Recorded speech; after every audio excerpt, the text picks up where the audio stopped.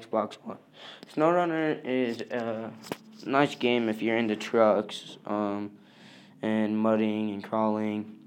I like the game because the graphics are very realistic. The mud actually gets smushed down if you drive on top of it. There's visual damage taken to your truck. You can repair that damage, but you have to have repair points, and I'm not quite sure how to get the repair points yet because I've just started actually playing the campaign. Some of the best maps I've played on would probably be the OG map. The You'll Need a Friend map's a good map if you want to go mudding, rock crawling, or anything else. Like, it has everything you could want.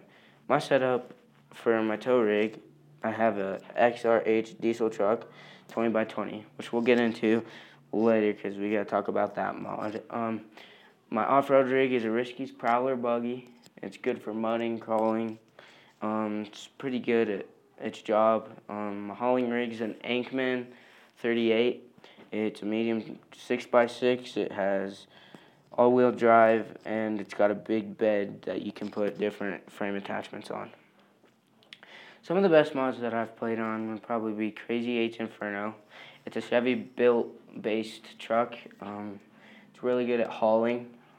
The Lime side-by-side is good if you want to go mudding. The tires just absolutely rip through the mud. Strong cranes are good if you want to do like a role play or go out and save somebody that fell off a cliff. The XRH diesel trucks, those are trucks that have multiple add-ons, and they're pretty good. You can add stacks. They got a lot of power, but it depends what frame attachments you put on it.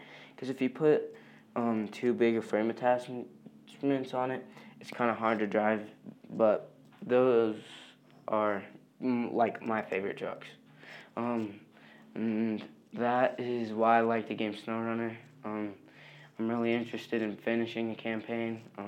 So thanks for listening. This is Owen Carpenter.